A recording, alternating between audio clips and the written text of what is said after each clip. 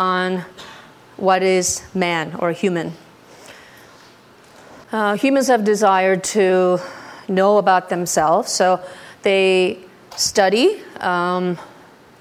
Basically, all academics, all studies are about humans. So biology, psychology, sociology, economics, history, political science, arts, everything is about humans. And this is, it originates with the fact that men desire to know about themselves. And to do that, not only do they study humans, but they also study animals to learn more about humans. They study bugs. I told you about flies. They study all kinds of living creatures to learn more about humans, what humans are, how they're made, how they function, how they live, how they survive. The reason why they want to know about themselves, the reason why we want to know more about ourselves is to be happy. If we know more about ourselves, we can help ourselves improve and find happiness. And especially in the American society, bestseller books are self-help books. So if you go to the bookstores, you can look at religion, music, all these sections. But one of the biggest sections in American society, and I say American because America is built on individualism. So this idea that you can improve yourself, pull yourself by the bootstrap. So self-help book or books are very popular. Do-it-yourself, the DIY channel, cooking channel, travel channel, whatever. All these, channels are available. Mediums are available for media are available for men to improve themselves, to be happy. So when you ask somebody, "Who are you?" or "What are you?" they usually tell you their name, right? So usually, "What's your name?" is the way we introduce ourselves or ask for the other person's identity. So they give their name. And if you go further, when you think about application forms, your gender, your sex, male or female, your address, where you live, how much money you make. So all those things they describe who you are. And if you go further, your last name gives away your family background, your history. And if you go to the doctor's office, you give medical history. So you talk about what kind of problem your mother, your grandmother had. So all of that tells others about who they are. But these are all identities that others give you. These are aspects of identity that others tell you, not you. These are not parts of who you are that you have come to understand on your own. So sociologists call that ascribed identity. Someone else gives you. They label you who you are based on your physical aspects. The reason is nobody knows who he is. No man knows for sure who he is on his own. Like I said last week, the human vision itself is limited, so there's no way for us to see ourselves, see the back of our heads, see what's behind us. And even our face, we really don't know what we look like if it weren't for pictures and iPhones and mirrors. So you look at the mirrors to see who you are, what your face looks like. But you've never seen your own face. You can take a big picture, like the Zoe picture with 300 people, and you can find your face like, that's me. Oh my God, I closed my eyes. Nobody else cares about you, but you care about yourself. Oh my God, my eyes are closed or I'm behind somebody else. So you can see your face right away and you don't need to figure out who you are. You know who you are. But how do you know who you are? Because of pictures, because of mirrors, because of... Before they had mirrors, they had water. So they would look at water, reflection through the water to see their faces. Not because you can see your own face. So even your own face, which is so intimate, you don't even know. And there are some stories about people who get face transplants. Can you imagine getting somebody else's face? I read this article about this. It's an amazing story. This guy got electric shock. So his nerves all died. So the doctors had to take it off before it rot, because it would rot. So the nerves will stop working and the muscles will stop moving. And it's not just that, it's all infected. So the whole face died. So they peeled the whole face off. The guy did not have any face, and he was waiting for facial transplant. And this is totally, not new, but it's a very risky and still developing medical field. So people had transplanted hands, but it didn't work out. And people usually get psychological problem. This hand does something else that they don't want them to do. So things like that. So face, and this man lives with someone else's face now. Who had died. So they had to time it, somebody who died, and they had to bring the face in a Rubbermaid Tupperware Ziploc bag, and then they bring it to the OR. They had to go 1, 2, 3 and put it on the face, connect the arteries and the nerves, and the man has new face. He has to take antibiotics and drugs for the rest of his life. But another thing is he has new identity because he has to live like this face for the rest of his life. And so I think it's very, very interesting because our identity comes from what we look like, skin color and our height, however we appear. But even so, that's not who we are. Our parents, do they know who we are? Do our ancestors know who we are? Well, they have the same problems that we do. So they don't know who they are. They can't tell us who we are. And that's what the Bible tells us. The Bible tells us we don't know who we are, yet the Bible knows who we are because God knows who we are. God tells us where we come from and who we truly are. So when you look at the genealogy of Jesus in Luke 3:23 to 38 and Matthew 1, Matthew starts with Abraham, goes all the way down to Jesus. And Luke 3 starts with Jesus, goes all the way back to Adam and to God.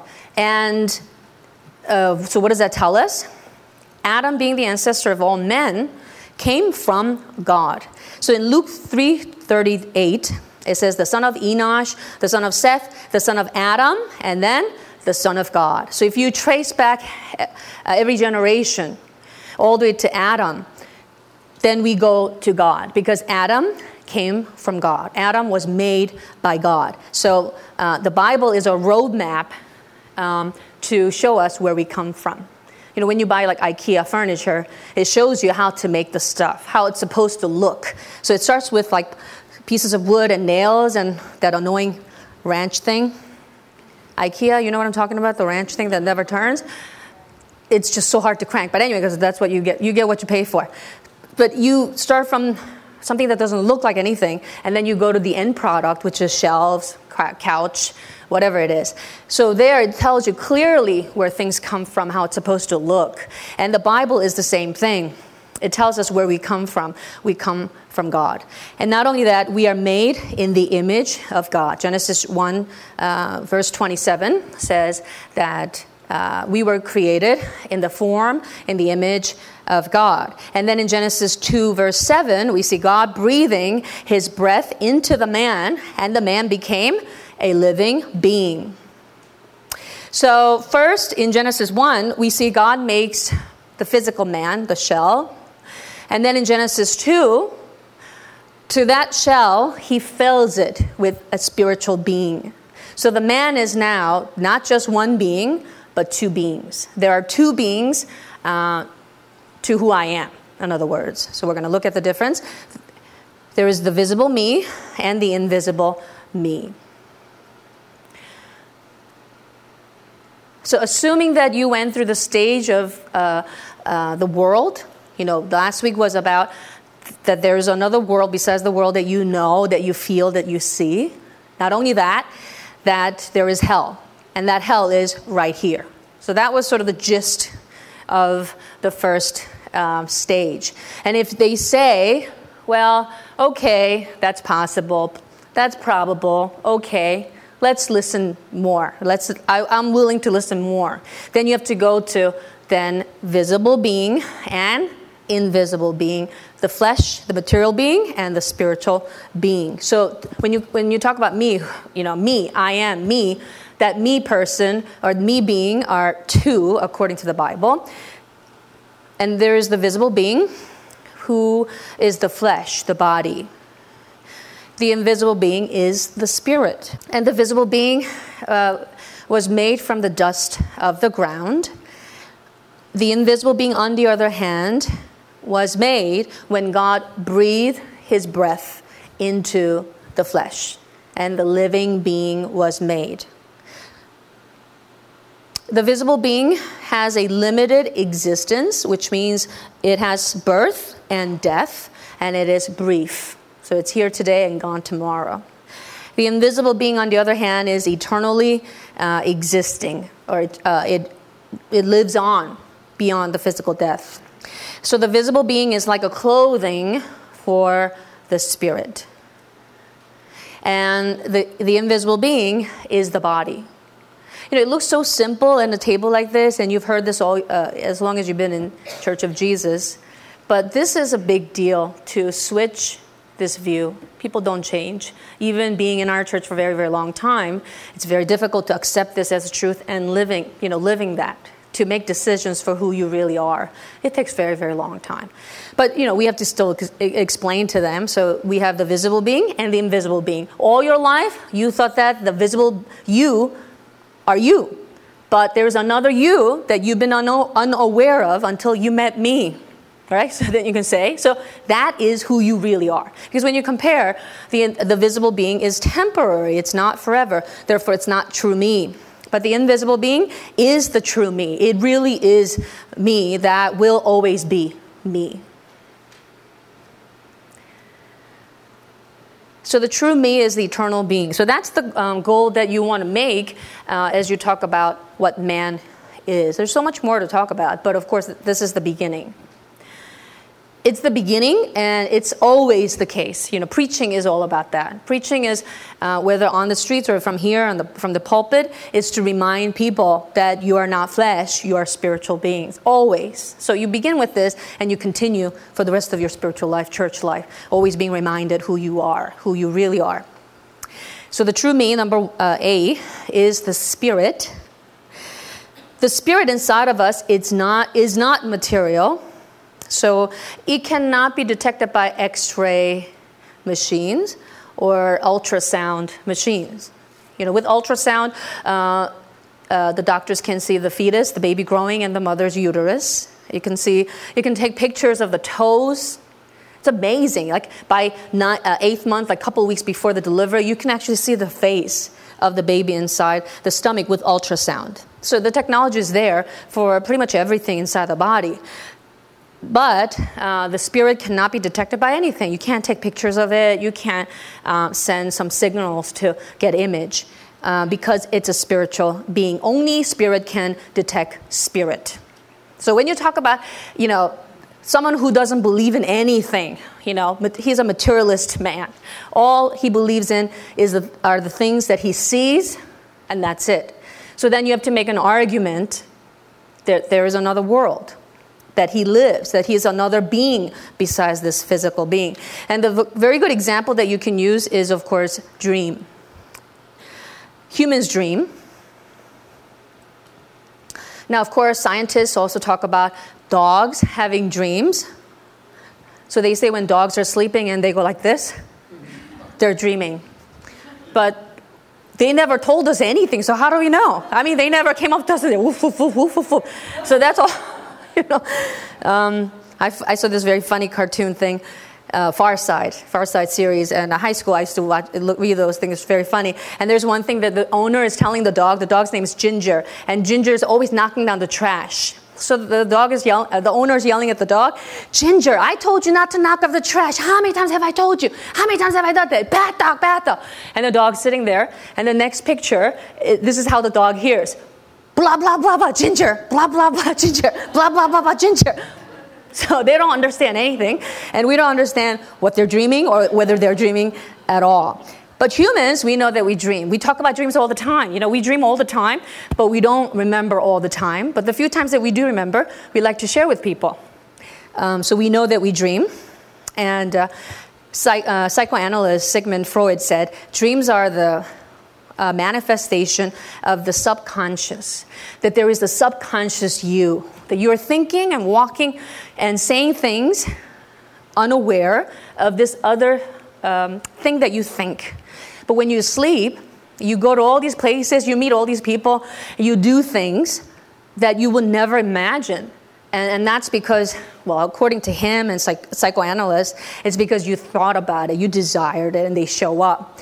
But what we understand from dreams is that They tell us that there is another us that we're not aware of, that there are activities of this other being that I am. Because dreams, when you go to bed, you can say, oh, I want to dream about Disneyland. I don't know. If you want to go to Disneyland, I want to go to Disneyland. I want to dream about Disneyland. You go to sleep, but then you are dreaming and you are in hell, fire of hell. This is not what I wanted. I was hoping to go to Disneyland, but I'm in hell because it's beyond your control. There's no remote control. I don't like that. I'm going to switch to this channel. It doesn't happen. It's beyond your control. So the dreams that we have are realization or manifestation of this sort of separate will, another being with a separate will, free will, than that of our flesh. So it tells us that there's another me that's completely different from us. So you can actually have this conversation about dreams, and people will be very interested about dreams, and they can say, okay, well, maybe that's my other thought, or maybe there is someone else. So you can use that as an example. Another example that you can use is stories of people who experience the life after death.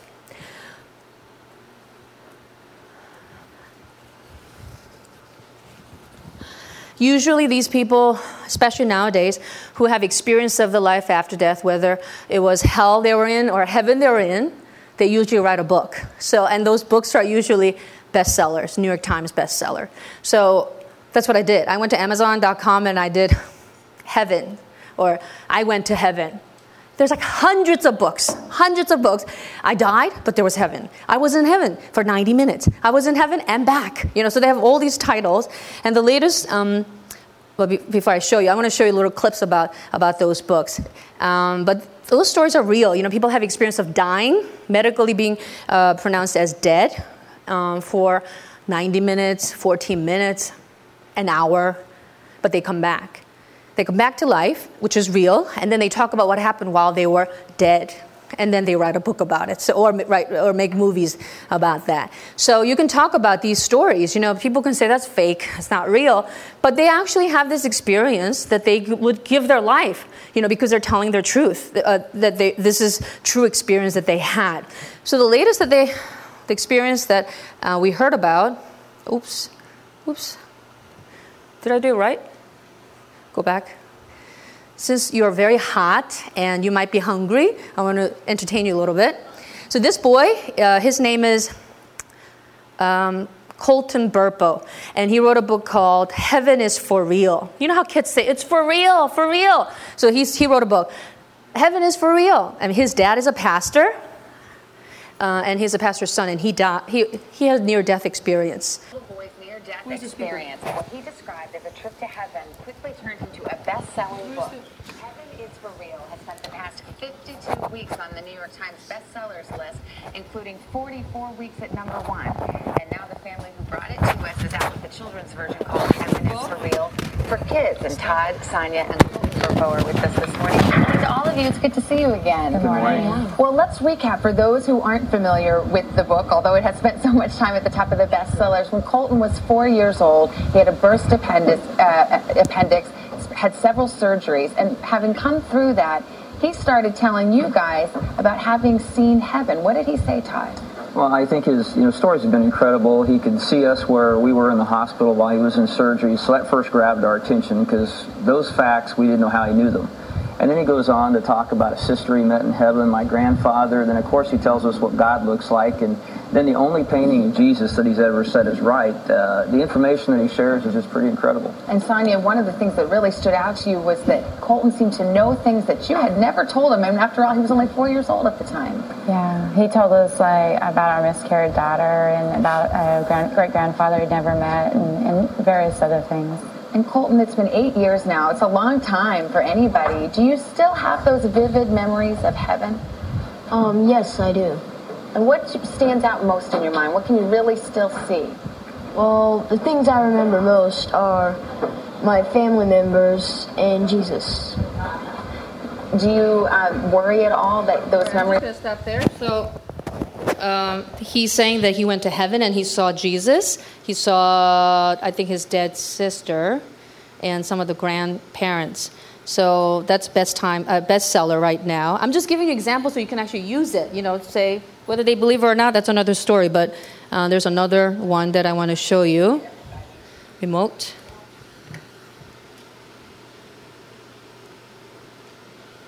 Okay, why is it not working now?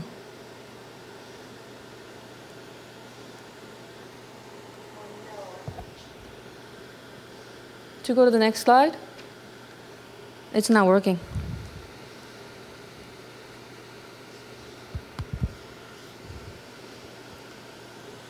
Here we go. This woman is a doctor. She drowned for 14 minutes, and she lives. Yoongi, where did you go? You have to help me with this stuff.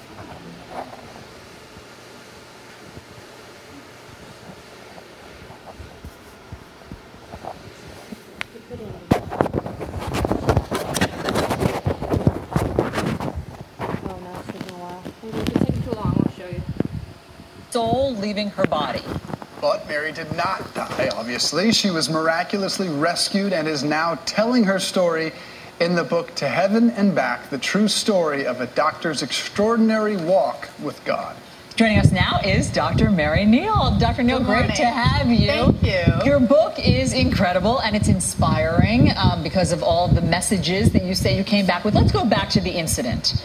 You were kayaking in Chile and you got trapped in a waterfall. Your boat was overturned and your head was under the water. What do you remember from that time? I remember at first trying to do all the things to get myself out of the boat. And when I realized that I wasn't going to be able to do that and I was going to drown, I asked only that God's will be done. And at that point, everything changed.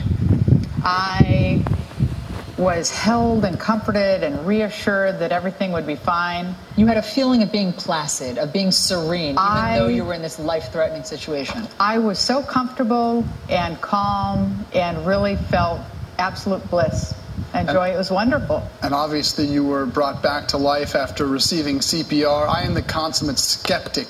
Okay, so she came back to life and she wrote a book. So one more example.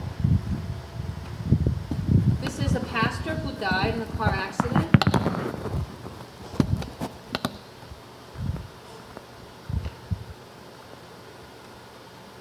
One day in 1989, Reverend Don Piper was jolted to an entirely different level of consciousness by a sudden event that would change his life forever. I drove across the lake onto an old bridge that's still there, and before I cleared that bridge, an 18-wheeler across the center stripe had hit my small car head-on, and I was killed instantly. I'm very conscious of the fact that life can end at a fraction of a second. It happened to me.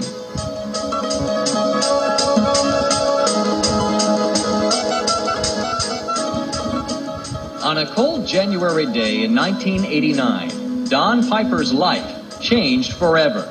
I was coming home from a church conference in East Texas, headed back to Houston. At precisely 11:45 a.m., an 18-wheeler driven by a Texas state prisoner rolled over the small car at a combined speed of 110 miles an hour.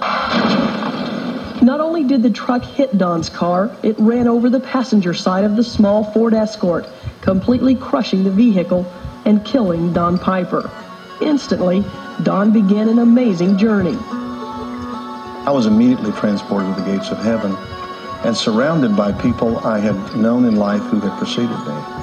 And, they weren't complete in the sense that we are now, but there were people there, and I recognized them. I tell people it was a buffet for the senses.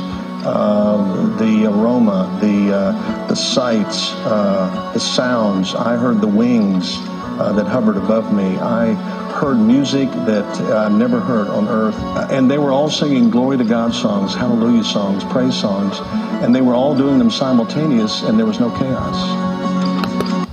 Okay, so I know these are little long examples, but if you want to write those down, you can use an example. But they've been New York Times bestsellers for years, and they are just examples of people going to heaven and coming back. But if you want to YouTube hell, there's a bunch of people too. But I just want to show you a little bit to make it a little bit more real. It's a little longer than I wanted. But anyway, so if you take these stories as true experiences, then they can actually give the argument that you are a spirit a chance. So if they're completely closed in terms of their mind of, there is no spiritual world, there is no life after death, how do you explain so many people experiencing something very similar? They can say, again, this is something that they dreamed of, but it can be possible, 50-50, right? So those are good examples that you can use to convince the other person. So what's important is that if you are a spirit and you exist forever, either in heaven or hell, you can't quit your spiritual life. You can quit your flesh life, and people have done that and are still doing that. They take their own life and they exit whenever they want to, which is sin. But spiritual life, you can't cancel. You can't pay back. You can't return it. You can't pause it. You're always living your spiritual life. Because your flesh life is living, your spiritual life is also living simultaneously. Now let's talk about man in terms of man's constitution, how man is made of. What man is made of. Okay, B, human. It's slow. There you go.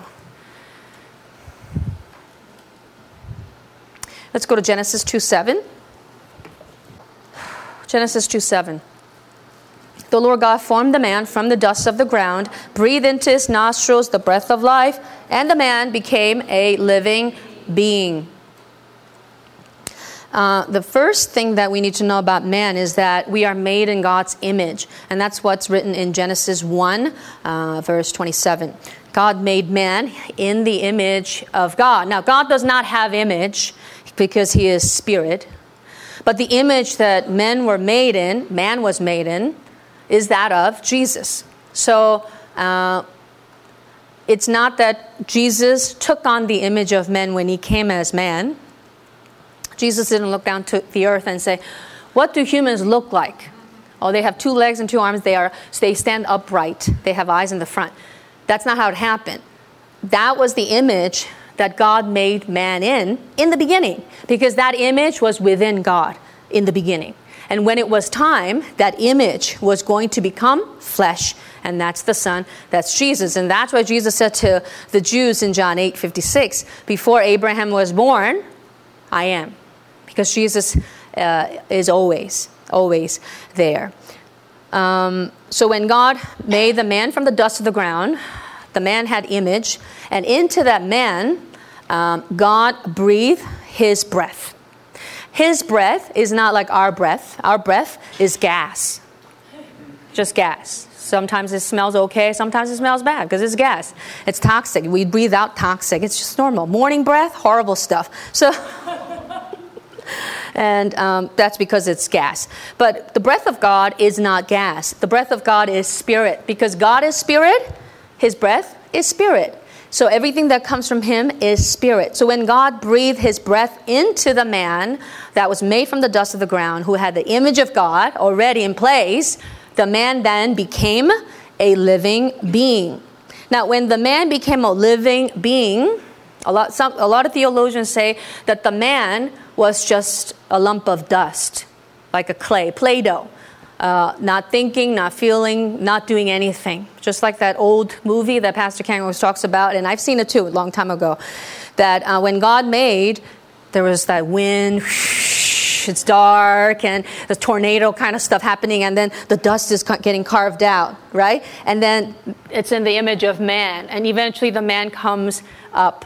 So in that picture, God breathed into the dust, pile of dust, and then man is walking and thinking and all that. But that's not what the Bible says. When you look at it very, very carefully, and as you learn in Logos, man was already thinking, feeling, talking, doing things. In fact, not just doing things like hunting, starting fire with rocks. That's not what he was doing.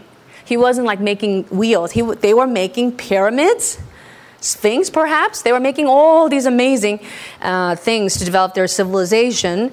And to one of them, God breathed his breath.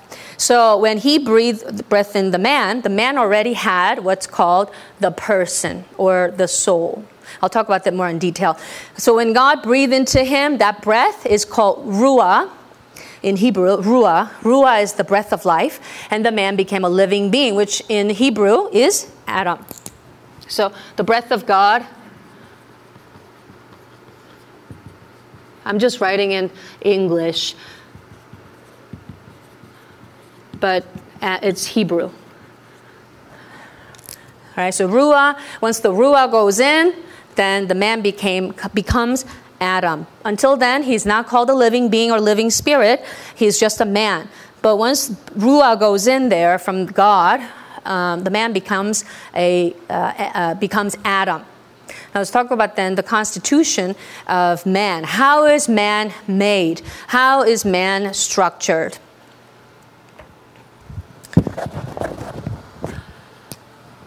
So we're going to express the flesh in dotted line because it perishes. For some reason, writing on the board makes my circles squished.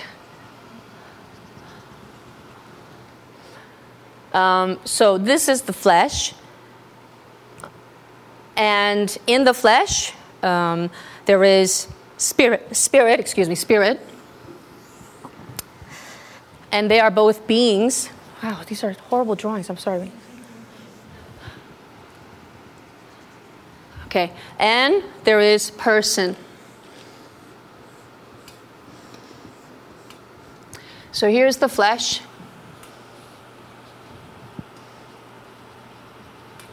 And here's the spirit. And I'm going to draw it a little bit differently in 1 second. And this inside is called person, or I like to use the word person so it's not confusing with spirit, or the soul.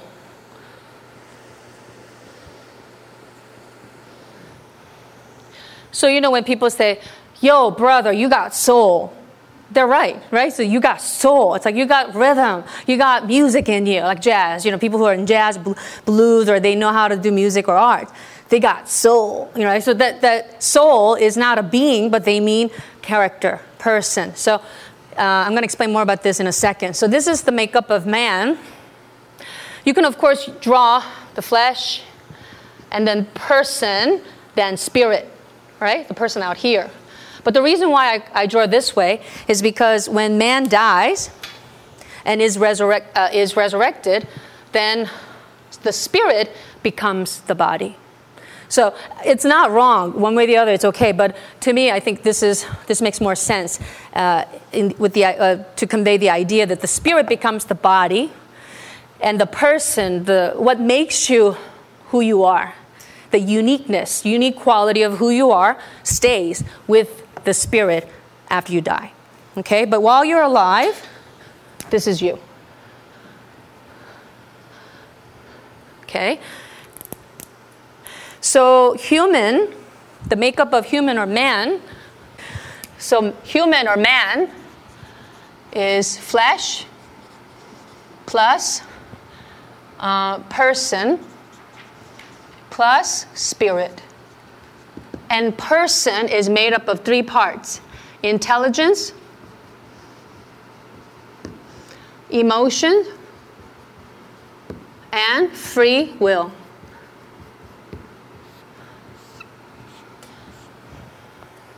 So when man is alive, everything is functioning together. Even if the man is not aware of the spirit, that's what makes man man.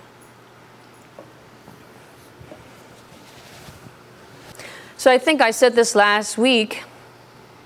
Last week, I said we have all these 3 parts, but not all 3 parts are equal for all of us.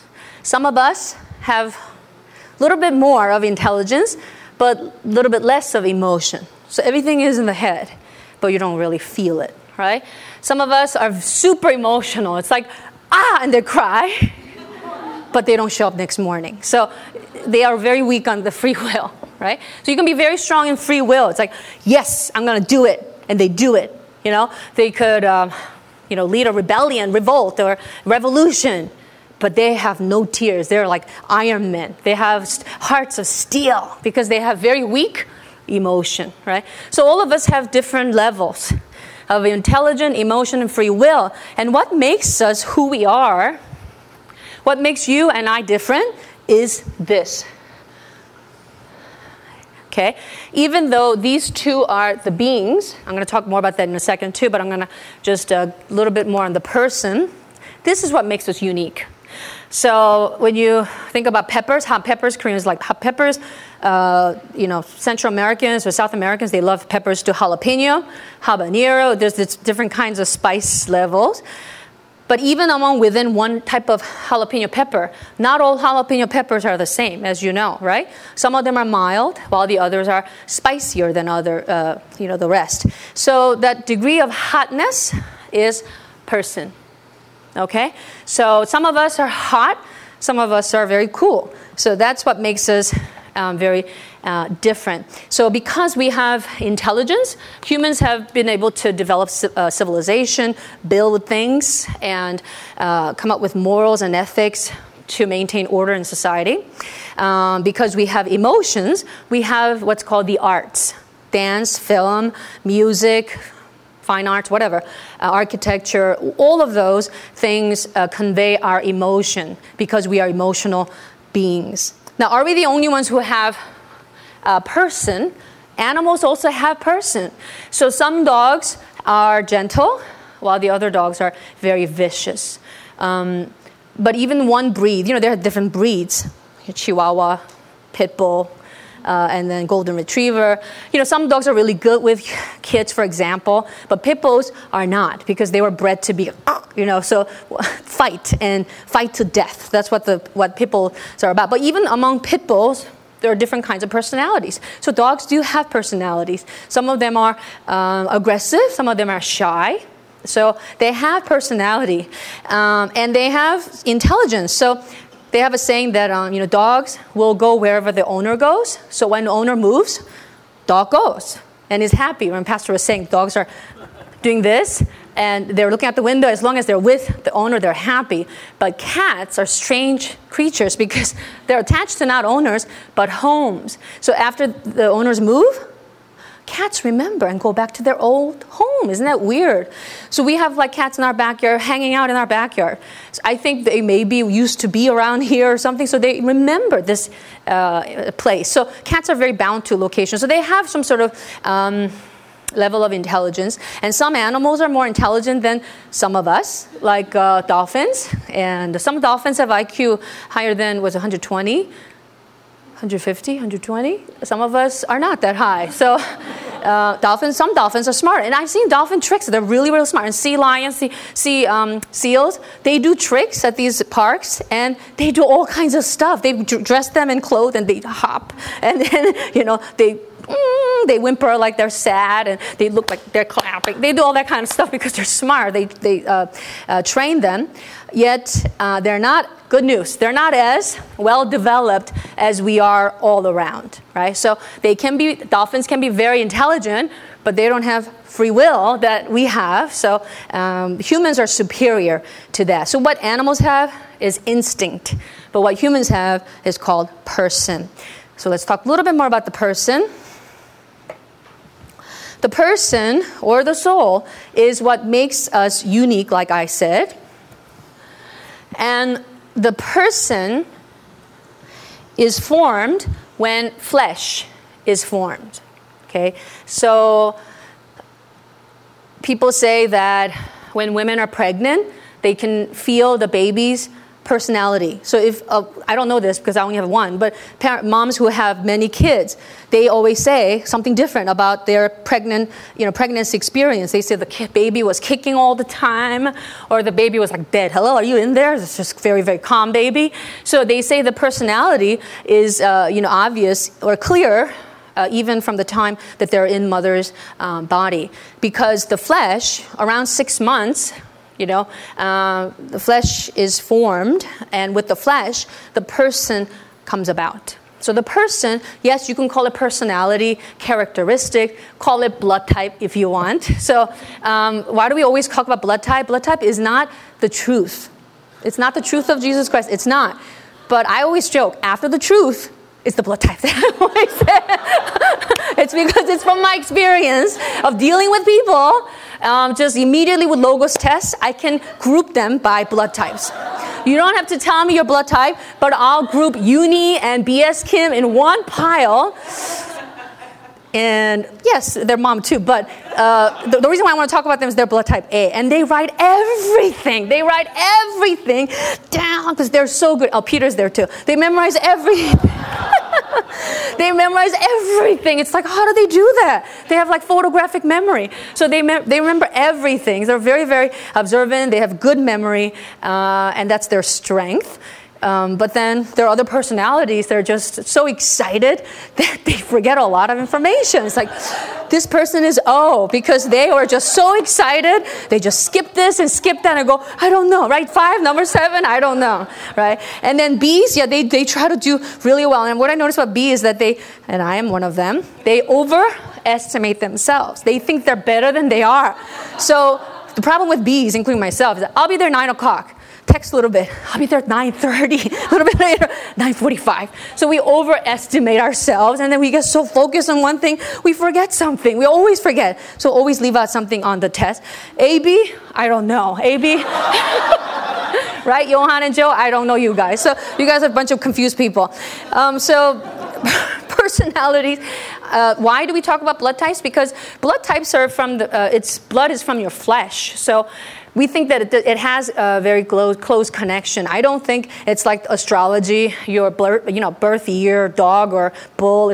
I don't think that really makes sense. But blood, it seems like it has really connection, strong connection with a person, because blood comes from your flesh, and blood really does drive the person. Whether you believe it or not, it's okay. But it's a good example. Blood types do show about personalities. And children do inherit personalities from their parents, whether it's through blood types or environment, but they do inherit. So that shows us that we are very unique people. Yet, there are some common traits. That's why I'm saying blood type is a good example. We are all individuals, but we can group people by something similar. So I think it's funny, but it's also interesting, and there's a lot of truth to that. Let's go to 1 Thessalonians chapter 5, verse 23.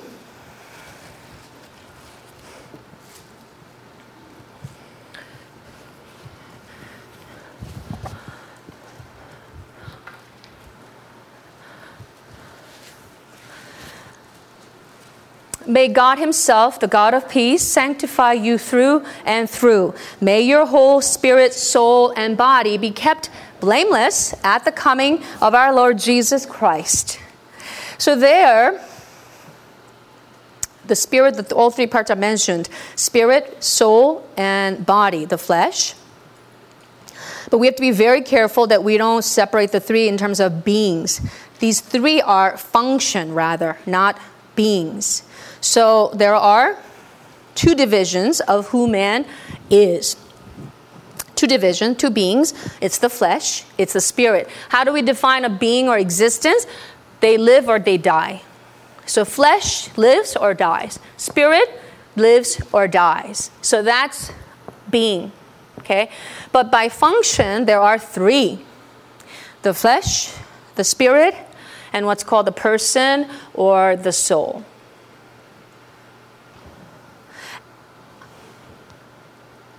And again, the reason why I like to use the person for our sake in Logos or the seminar is to clarify or differentiate, because the soul in the Bible also refers to spiritual being, right? But technically the word soul is used when it's in combination with the person.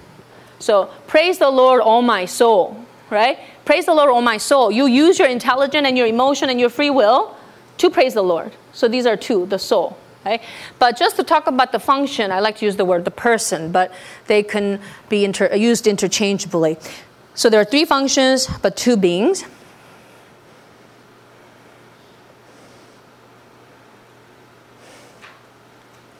Watchman Nee had theory .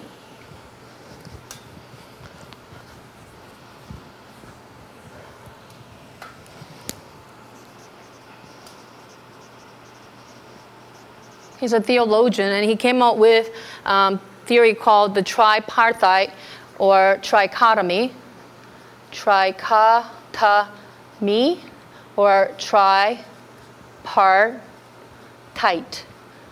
which means 3 parts. Theory of the constitution of man. That's his dissertation, I think. Constitution of man. this is just a side, but Watchman Nee teaches that, and his followers believe that all three parts are beings. That's what's called tri-chi or tripartite. All three parts are beings. So according to his theology, your spirit can be saved by the blood of Jesus, but if you don't repent, your soul, your person, can go to hell or go into this purgatory type, in between, somewhere the soul is going to suffer. So the spirit is heaven, but the soul is maybe in dark place or even in hell. So he differentiates all three and makes them all beings. But that's not what the Bible says. Again, we have to look at the whole Bible. We can't just look at one verse like that First Thessalonians that we just looked at, because there it looks like there are three: spirit, soul, and body. But when you look at other parts, it's not three, it's two. So in Romans, so let me just show you this. So while we are alive, we are individuals. And after we're dead, we're also individuals. We're always going to be individual because the person is always going to be around. Did you guys all get this? Trichotomy, tripartite? Okay. So when we are alive, we are individuals by person and flesh. So again, your blood type, your personality, whatever, determines who you are. You are you. You're very unique because of that. But after death and after resurrection, the person doesn't disappear, even though it's not a being. It's sort of a color, right? So it's a shade that makes it like spice. It makes the person spicy or mild, whatever. That remains intact with the spirit. So I drew the circle, right? So, because you may think that, when we go to heaven, are we all going to be the same? Are we just going to be like one? We're not. We're going to be individuals, even in heaven, because we will still have our person. Okay? Again, even though the person is not being, it is very important to understand about person. Why? Because it's the person that determines whether you're going to believe or not. Right? Even though it's not a being, your personality, because you're too smart, you said the Bible is stupid. All right?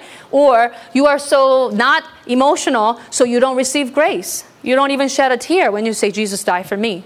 Right? So your personality, your person determines whether you receive the word or not. Or you're so darn lazy, so you can't get up. Right? Because you have very weak free will. So then Jesus will say, I do not know you, you lazy and wicked servant, get out of here.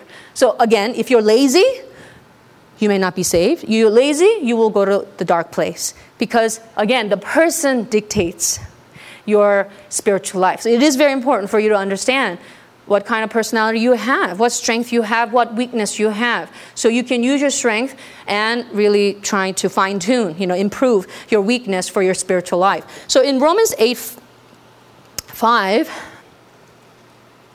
those who live according to the sinful nature have their minds set on what the nature desires, but those who live in accordance with the Spirit have their minds set on what the Spirit desires. So there it says the nature and the Spirit. The nature refers to the flesh. The Spirit refers to the Holy Spirit or your spirit. So you either do things to please your flesh or you do things to please your spirit, one or the other. So in Romans, it differentiates. Go to 2 Corinthians 4:16. Though outwardly we are wasting away, yet inwardly we are being renewed day by day. There the two beings are clearly differentiated. Outwardly person and inwardly person. So there is your outwardly, the flesh person being, and then inward, the spiritual being. Okay, so then some people may ask, what does your spirit look like? Right? If it's a being, it should have some sort of form, and you're not like a blob or like gas. You're a being. So what does your spirit look like? The spirit looks like your body. So they match. So again, in heaven, we are not going to all look the same. We're going to be all different. But you don't have to worry, because after resurrection, or through resurrection, you can have an extreme makeover, which I'm going to talk about a little bit later. So don't worry if you're not happy with your height, your weight, your face. It doesn't matter. You can do a makeover, all right? And get a beautiful body through the resurrection. So, amen? So through that, No, man, you are happy with the way you look? Good for you. But I'm looking forward to that day where I can be beautiful like Jesus. So that day we have form. So that body will be spirit. So the soul is what makes the human being or the person an individual. So we have to use this for our spiritual life, to use our free will, to obey, to follow through, to serve, use our emotion, to be blessed, to be moved, to be inspired, to use our intelligence, to learn the word, to receive the word, to remember it, to speak it. All right, so all those three aspects are necessary. Let's talk about the living being. God is spirit, and so are angels. But we don't use the word living being to describe God or angels. God is not living being, neither are angels. Why not? Because they don't have flesh. So the spiritual the living being refers to spiritual being inside the flesh. Okay? So that's the difference between us and angels and God, of course, is that we have flesh, even though we are spiritual beings. So the living being refers to that. When the body dies, if the spirit is saved, then it goes to paradise. But if it's not saved, then it's called unclean spirit, because that spirit remains unclean. While the body's alive, the spirit has chance to be cleansed by the blood of Jesus through faith. But if the spirit does not believe using the person, then the spirit remains unclean. So it just loses the flesh, the clothing, it's still unclean the way it was always. Then it remains, and we call them demons or just unclean spirits. So the living being has a function to live forever, but it cannot live on its own. Like babies. When the babies are born, humans take the longest time to wean, to walk. Horses, cows, blah, comes out and they walk. They walk in hours. Hours they walk. They may take breast milk, but soon they're going to be like riding like the wind, right? But humans, takes a year, 2 years, maybe even 3 years to finish mama's milk, start walking and talking and functioning. It takes really, really long time. So the baby is very, very dependent. And similarly, the living being is dependent on the Word of God. All right, so the living being has function to live, but cannot live on its own because it needs to live by the Word of God.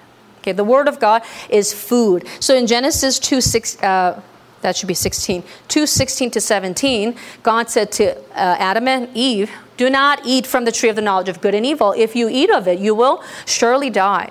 So that word itself was food for Adam. Okay, so Adam, as long as he obeyed the word, he would live. The living being would live. But the moment he ate the fruit, which was the moment he rejected the word of God and ate the fruit, he died. The spirit died. Okay? And Jesus said, quoting Deuteronomy 8:3 in Matthew 4:4, "Man does not live on bread alone, but on every word that comes from the mouth of God." So what is the word? The word is food for the spirit. The word has life in it. This is why, the more you read the word, the more you hear the word, the more you use the word, the more you speak the word, the more life you have in your spirit. But if you don't hear the word, you don't live by the word, you don't read the word, you don't love the word, you don't speak the word, then you die. It's simple. So the living being lives by the word. And the word is the connection between God and man. You remember in Logos, right? So God is here and man is here, right? And this is the word, the mediator, right? So the connection between God and man is the word. Without the word, we have no connection. It's like the glue that brings the two of us together.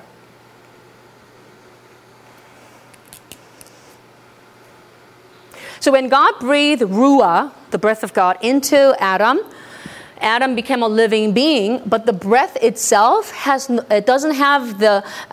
not an eternal being that gives life to the spirit forever.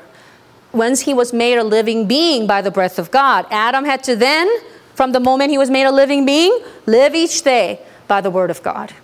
The baby's born, but it's not enough. He can't just stay like a baby lying down and live on his own. He has to eat from his mama. So the baby grows by the word, and Adam grows and lives by the word of God. So eternal life is that. Once we are filled with life in spirit while we are alive in flesh, we can receive eternal life through resurrection. And it's to live with God, as our church defines it, joyfully, happily, gloriously, like God and with God forever. That's what eternal life is. So those who maintain and hold on to this life in their spirit can then receive eternal life. That's how it happens. Life in spirit first and eternal life. So we have to obey the word. How do we eat the word? We don't eat the Bible. We don't chew on the pages of the Bible. And we don't just listen. Listening is not enough. Because if you think about it, hundreds of people come to our church every Sunday, here and there, but not all of them eat the word. What does that mean? They have 2 ears to hear the word, the sound of the word, but they don't obey it. They don't live by it, so they don't eat it. They don't live by it. So we have to obey the word. That's how we live, the living beings. C, life and breath. So when you talk about life in the spirit, you have to be able to distinguish the difference between life and breath. Life in the spirit and life in the flesh. So as a preacher, you ask them question, do you think you have life? And they're going to say, of course. Can't you see that I'm alive? I'm taking vitamins. I ate dinner. I worked out 2 hours. I feel good. I'm full of life. Because they are not, they're not clear on what the Bible calls life.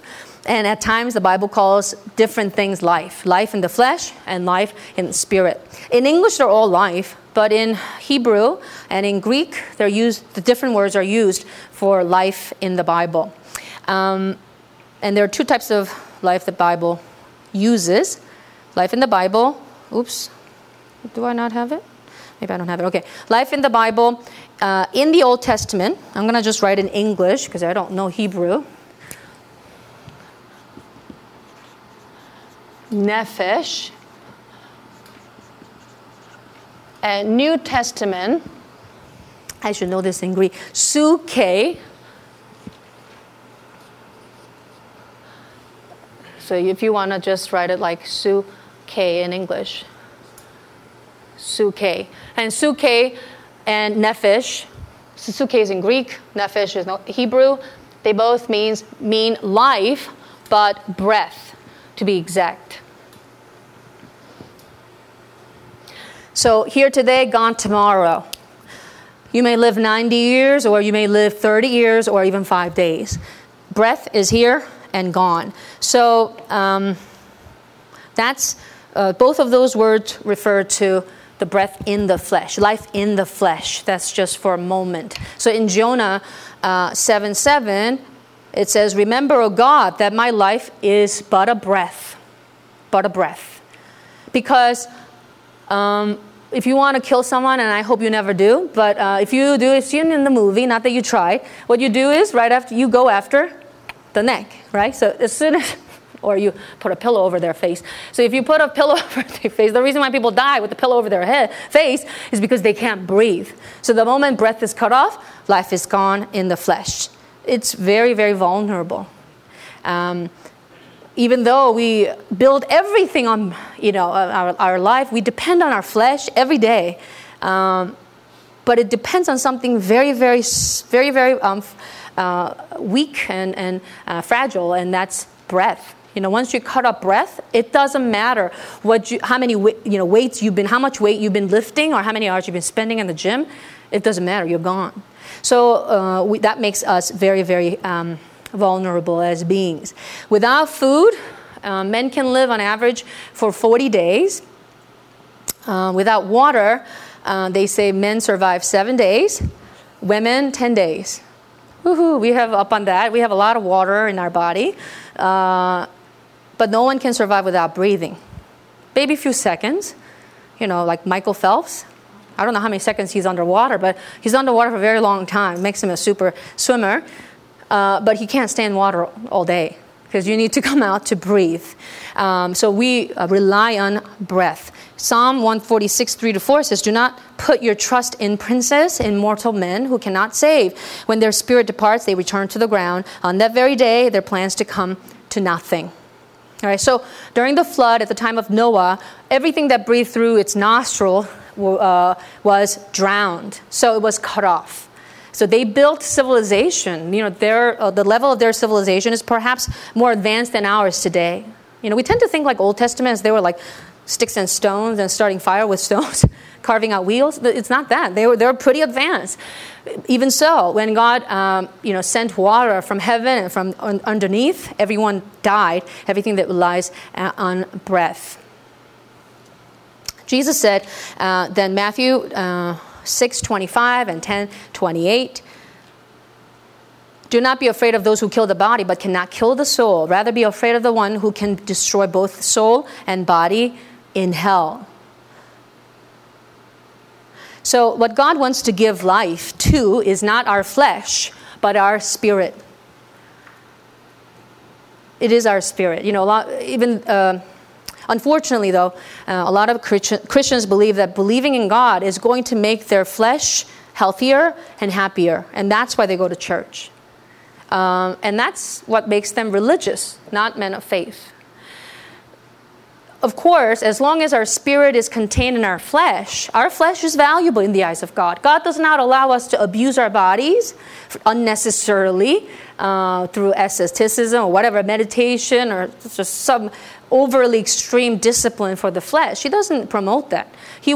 Our bodies are valuable as long as our spirit is contained in the body and we're living for the spirit. However, where God wants to put life is not the flesh, but the spirit. But for the spirit to live for itself while it's in flesh on earth, then God also heals our body too. He heals our flesh. He takes care of our problems for our flesh as well. But the priority, number one thing, is the spirit. God wants to give life to our spirit. In Hebrews 9:27, it says, just as man is destined to die once, so breath is cut off, man dies. And the word suke also appears in Acts 20:24. This word suke is what Paul used when he said, I consider my life worth nothing to me, when he was talking about completing his task of testifying the gospel of God's grace. He was saying, my life is nothing to me. He was not speaking about the life in his spirit, but he was talking about suke, the breath life in the flesh. In Revelation 12:11, it says, they overcame him by the blood of the Lamb. They did not love their lives so much that they were beheaded for the word of God. And it's again talking about the flesh. Now, of course, this is all about the flesh. There is also life that God wants to give, truly wants to give, and the life that we should never give up, we should never make compromise for, is Zoe. So Zoe, hey Zoe. Zoe appears in John 1:4, where it says, in him was life. Let's read that, John 1.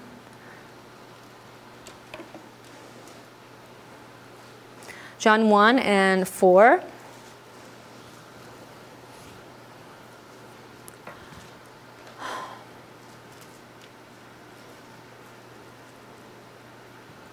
In the beginning was the Word, and the Word was with God, and the Word was God. Verse 4. In him was life, and that life was the light of men. There it says in him, but that him refers to the Word. Of course, the Word is whole logos, the logos. In logos was Zoe. Zoe. So Zoe, which is the name of our conference, our meeting, ministry, rather, in our church, comes from that. The life that is in Jesus. The life that God truly wants to give is not nephesh or suke, but it is Zoe. All right, so Zoe is in the Word. The Word who was with God in the beginning had Zoe in him as the Word. And in verse 14, it says the Word became flesh. So when that Word became flesh, in the Word came also Zoe. So even though he was born of Mary and also had it looked like he was born of suke, the breath, in him was Zoe. All right, so that flesh contains life. The flesh of Jesus contained life. Let's go to 11:25. John 11:25.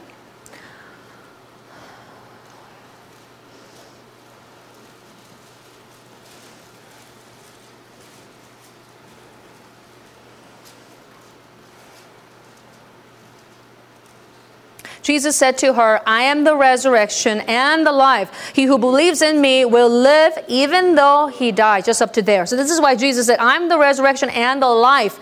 Of course, men who just saw Jesus as a man, mere man, just like them, did not understand what Jesus meant. But what Jesus was saying is who he is. He is God. He is life. The life that is in the Word. So he said, I am the resurrection and the life. And the life that he wants to give is for the Spirit. Now, the difference between our bodies and the body of Jesus is big. So our bodies are kept alive by breath, while the body of Jesus, the flesh of Jesus, is the life itself. Okay? So sometimes we know all this stuff, but putting it visually helps us kind of understand and appreciate more. So I like to have like table forms like this to compare. So our bodies are kept alive by breath, but the body of Jesus is not depending on suke, the life, nefesh of the men of the flesh. It is life itself. Our bodies are made up of dust and water because dust comes from water, right? So after man dies, from the body releases all its juice. So if you ever had someone die in your home or you've seen someone die, the bed is wet because all the stuff that they were holding once they're there goes out. So comes out from their bladder, their whole body, it's wet because that's what we're made of, dust and water. The body of Jesus, on the other hand, is the incarnate Word, which means the Word became flesh. The incarnation of Jesus Christ, right? So the incarnate Word is his flesh. Our bodies return to dust when the breath ends, but the body of Jesus never ends, never dies.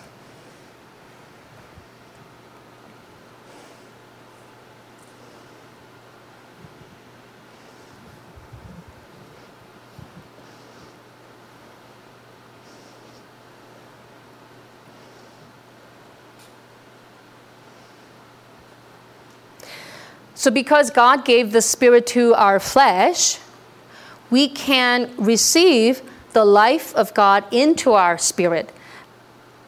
So it's like container within container. You know, it's like those stack-in containers, Tupperware, Rubbermaid, whatever. And it's like a 10-piece set, but they all go into one container. Do you know what I'm talking about? Do you guys hang out at Bed Bath or Container Store? I love Container Store. But anyway, it's just never go. I don't have time to go there, but when I go there, just the idea of organizing everything. Okay, so the container stacking.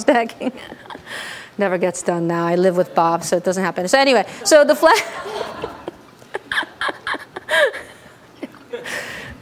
the flesh, those of you who are not in Logos, I always make fun of him every other lecture. So the flesh is like a container for the Spirit.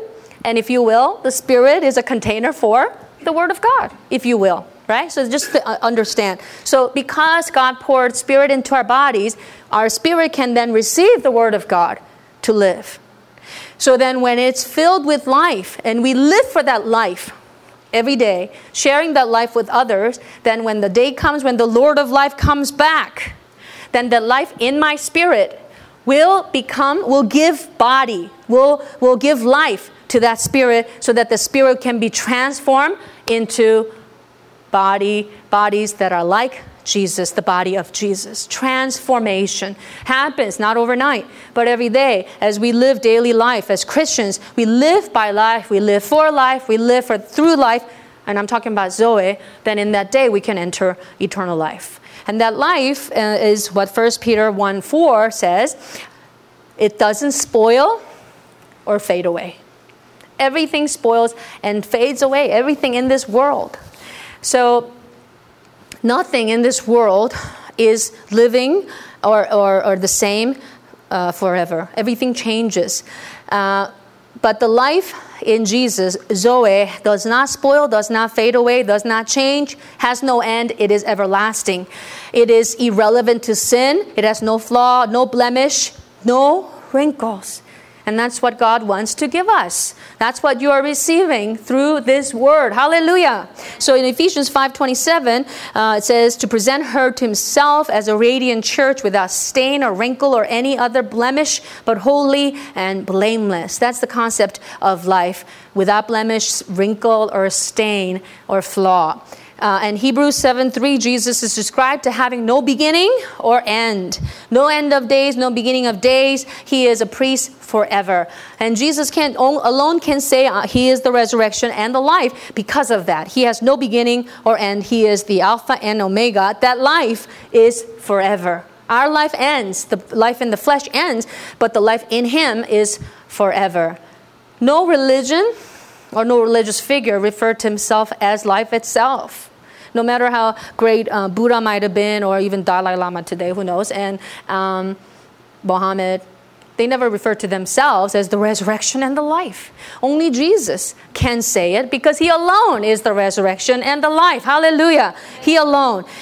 Religions rather end in nihilism. Like Hinduism, Buddhism, all end in nihilism. That's why the symbol of Buddhism is circle. Nothing. It's nothing. To be void. That's what they sit there go, to empty themselves. Sorry, but to make it real.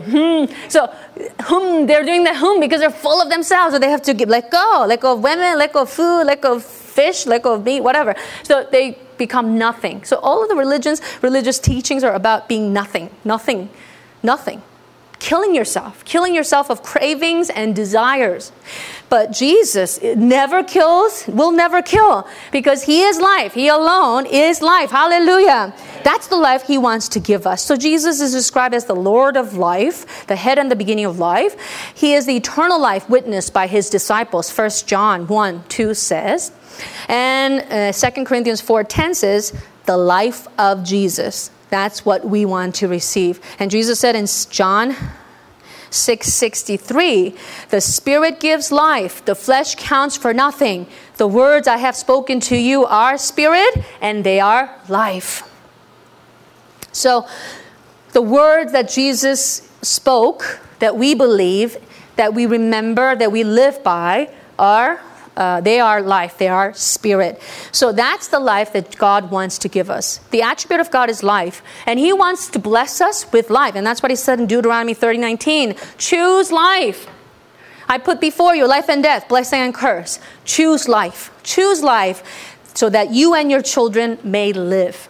That's what God wants to see from us. The attitude that we should have is the desire to live. Even if you fall, even if you sin, even if you have no fruit, you disappoint others and you disappoint yourself.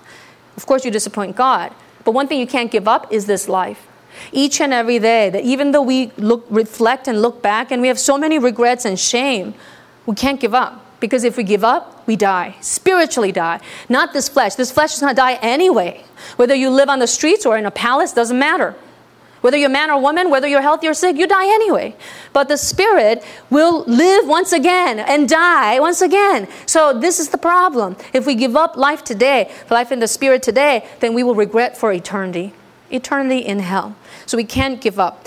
So we need to desire life just as God desires for us. His plan is not to save men for their flesh, but for their spirit. Because the flesh benefits nothing. We have to remember that. Jesus did not come to make this world a paradise. He did not come to save men from injustice or oppression or poverty or wars, diseases. He did not come to save us that physical, material salvation.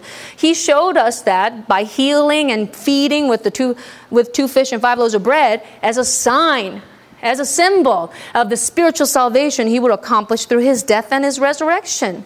Yet many people calling themselves Christians believe that Jesus is interested in saving our bodies and our world. They have no knowledge, no interest of the Spirit.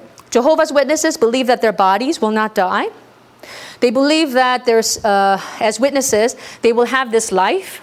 Their job is to maintain this life while they're alive. So they believe that blood is life. From the Old Testament, Leviticus 17:11, life of a creature is in its lifeblood. So they don't give transfusion, right? They don't give blood to other people. They don't receive other people's blood because they believe that blood is going to live forever. But they're wrong. this flesh dies. So they believe that in that day their flesh will resurrect. It's not the flesh that will resurrect, it's the spirit that's going to resurrect, because the flesh, it has a time limit. It will expire. Let's go to John 15:7. If you remain in me, my words remain in you. Ask whatever you wish, and it will be given to you. Also go to 12:50.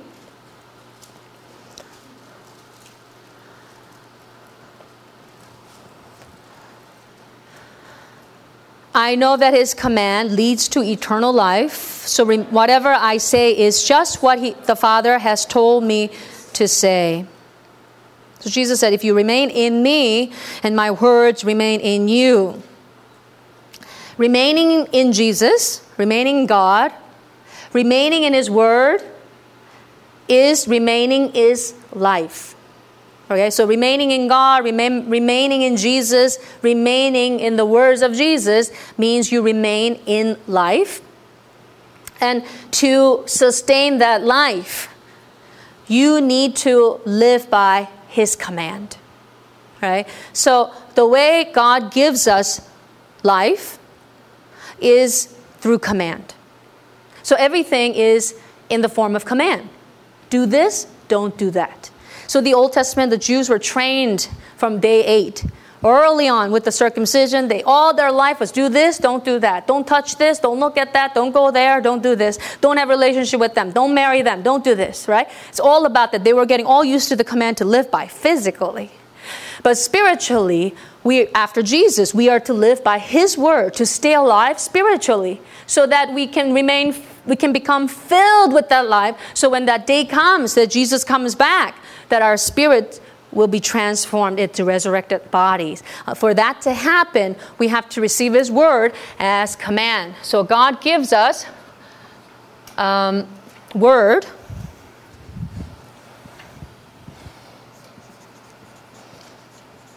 But the word is in the form of command. And that's how we receive life. This is key. Because many people will say, oh, I like the worship. I like this church. People are nice. They have nice music. I feel good when I come into worship. A lot of people say that. I mean, maybe not Koreans because they don't really express. But Americans, the American culture is more open. So they say, oh, I felt the presence of the Lord. It felt really good. It was awesome. Do you want to come back? I'll think about that, Do you want to come to Wednesday meeting? Oh, I'm busy. Back off. It's like, back off. Don't call me, I'll call you. So they don't want to be told what to do. They don't want to live by this sort of force. They don't like command, right? They like freedom because they don't want command. They don't want the word. They reject the word. Therefore, they have no life in their spirit. So to remain in life, we have to remain in the word by receiving the word as command. That's the only way to do it. So so in order for God to give us life, which is given through the word in the form of command, this recipient has to have intelligence to understand, emotion to feel, and the free will to say yes, sir, and do it. So to do that, he made us with, here we go, the person again. Right? So both angels and men have the person in order for us to receive the word, live by the word, obey the word. If we did not have the person, we would just be robots. Nothing. There would be nothing. We couldn't understand the word. We couldn't receive it. So that's why. This is why God is so perfect. His plan is so perfect. I shouldn't even use the word so. It's just perfect. Perfect. The reason why we say so perfect is because we're not perfect. We have to accentuate. For real. It's for real. So real. But he is perfect, period. God is perfect. His script is perfect. What he has done is perfect. All right, so from the Bible, we discover this fact that we are spiritual beings. We are a spirit. So what you want to do is first to accept this for yourselves, to live by this yourselves, and then to share with others and say, I'm a spirit. I'm a spirit. Of course they repeat, I'm a spirit, I'm a spirit. But to really accept it, it takes time. To change this thinking takes whole life, actually. But to accept it, to admit it, to acknowledge it is a huge step towards salvation, towards going near God. So it is an amazing fact that we discover that we are spiritual beings. Again, many preachers talk about men dead in sin, saved by God's grace, redemption for men, but they rarely use the word spirit. Soul. In our church, we say soul. Have mercy on these souls. Save these souls. Your soul. This new soul came, Pastor. There's this new soul. We're the only ones who use that word. No one else, really. They all talk about, even though they're very spiritual, and I'm pretty sure they preach, very few out there, preach by the power of the Holy Spirit, but they don't use the word soul. I don't understand why. They say men. Right? It's all about men. But even though they may understand it somewhere in the back of their mind, we need to clarify for others to really know who we are. We are spiritual beings. So the reason why we need to share, to preach, is to share this life. The more we give it away, you got to give it. Yeah, let's give it away, right? So give it away. Wanzo, you want to do it with me here? Old time's sake? Anyway. Gotta give it. The love of God. That's the life of God. The more we give it away, we don't run out. It's not like your gas tank, but it fills more and more. The more we give, the more joy we have. Isn't that true? When you finally bring that person that's sitting next to you, don't listen to anything. You're just happy. Because you have somebody sitting next to you. You finally brought someone. I mean, you just amen for everything. You cry for everything. It's like tissue. It's like, no, you use it. No, they don't need the tissue. You're the one who needs the tissue. But you're just moved by every little thing because you're so full of life. When you manage to give life away, you're full of life. You don't become empty. This is the magical about the life of Jesus. The more you give it away, the more filled you are. Amen? And that's what makes us such a blessed people to be a preacher here on the Lord's Day. Who's the most filled with life? It's me. Everyone else could be falling asleep, but I'm awake because I'm the one who's preaching and I'm filled with life. That's why it's such a joy and such a blessing. So in the world and in our society, physicians, doctors, surgeons are respected because they extend breath. That's what they do. By cutting out cancerous cells, tumors, fixing people, medicating them, treating them, they extend their breath. But cancers come back, people eventually die. But what we do as preachers is we give life to the Spirit. And that's the most rewarding and the most blessed job. So take it as an honor that you have this job. That even though you're not a doctor and people go, oh, you're a doctor, that's what we do in the world. But we have a better job, more rewarding, more precious job that we're doing, which is to share life with others. Hallelujah. Amen. All right, now we go to the life after death.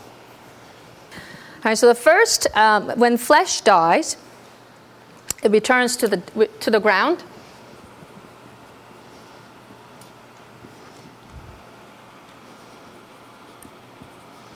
After death, the flesh returns to dust.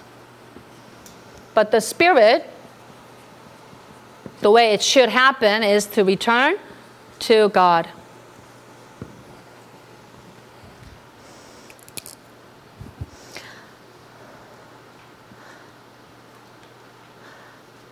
But the problem is not everyone returns to God, right? Because if they have sin in their spirit, they don't return to God.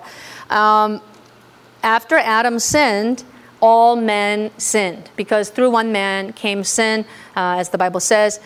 We are connected to Adam because we all came from him. Not just the flesh, but our spirit. He's the living being. He's our ancestor. We are all living being because of him. So whatever happened to his living being, which was sin, therefore death, happened to us. Even though we don't even know the guy. It was so long ago. 6,000 or 7. I don't even know the guy. Why am I? It's not fair. But it is fair because you were born the way you are. You were born as Adam. We're born as Adam. So when he sinned, we all sinned. When his spirit died as a result of sin, we died in him, with him. Therefore, even though we are supposed to return to God as spirit, we cannot return to God because of sin. So men, but of course by believing in Jesus, we can become cleansed. But those who have spirit not cleansed, still in sin and therefore dead, will not go back to God, but will remain in Hades and later on be thrown into hell. Let's go to Luke 16:22.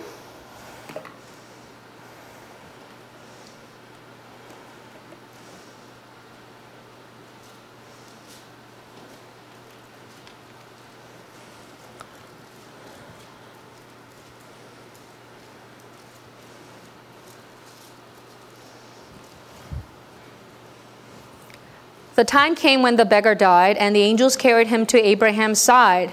The rich man also died and was buried. In hell, where he was in torment, he looked up and saw Abraham far away with Lazarus by his side.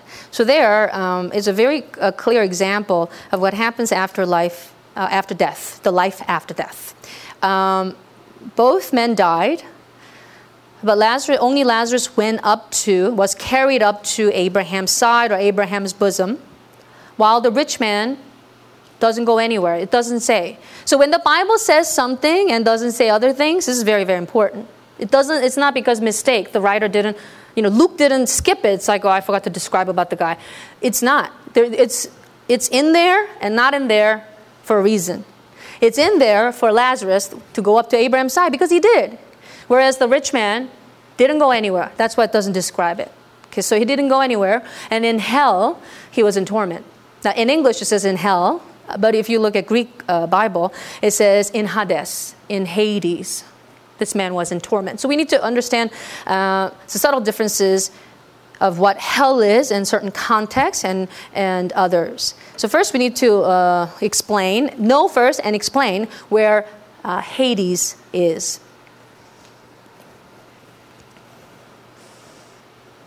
So where is Hades? First, Hades refers to earth or underworld. So in Isaiah 14:15, describing the fall of the angel, it says, you are cast down to the depths of the pit. And that depths of the pit in Hebrew is Sheol. And the depths of the pit in English, another word for English is underworld. But another thing that's interesting about Hades or Hades in Hebrew, in Greek, is that, Greek is just so versatile. It is one, but it is everything. So Hades can mean earth, but also mean underworld, and can mean the universe. So that's good and bad about the Greek language. It's very versatile and sort of elastic, if you will. So Hades refers to the world. Jesus said, the gates of Hades will not overcome it. I will give you the key. As Jesus was speaking to Peter about building his church, he said, the gates of Hades will not overcome it. Meaning, the church will be built in Hades. Now, if Hades were hell, the church couldn't be there. We're in where the church is. So Matthew 16:18 clearly differentiates or locates what Hades is, what Hades is, and that's the world. It also includes the abyss in Luke 8:26 and 31. So Sheol, meaning underworld, underground, is included in the concept of Hades, also the abyss. In Luke 8:20, in chapter 8, it talks about the demon-possessed men who lived in the tomb. In Luke it says one man, but in Matthew it's two men. But anyway, so they were demon-possessed. They lived in an area called Gerasene, and Gerasene was by the sea. It's an area associated with the abyss because of this incident. So when the demon-possessed man came to Jesus and said, "Why have you come? To torture us before our time, our proper time?" Which means that the unclean spirits that were possessing his body were supposed to be thrown into the abyss, because at some point they have to be. And then, because they recognize Jesus as who he is, then they begged Jesus. Then Jesus threw them into where? To the pigs. They went to the pigs. Okay, so they went to the pigs, and the pigs all went and died. And this occurred to reveal that demons are real, unclean spirits are real. We don't have time to go into that example, but abyss appears there. So the abyss,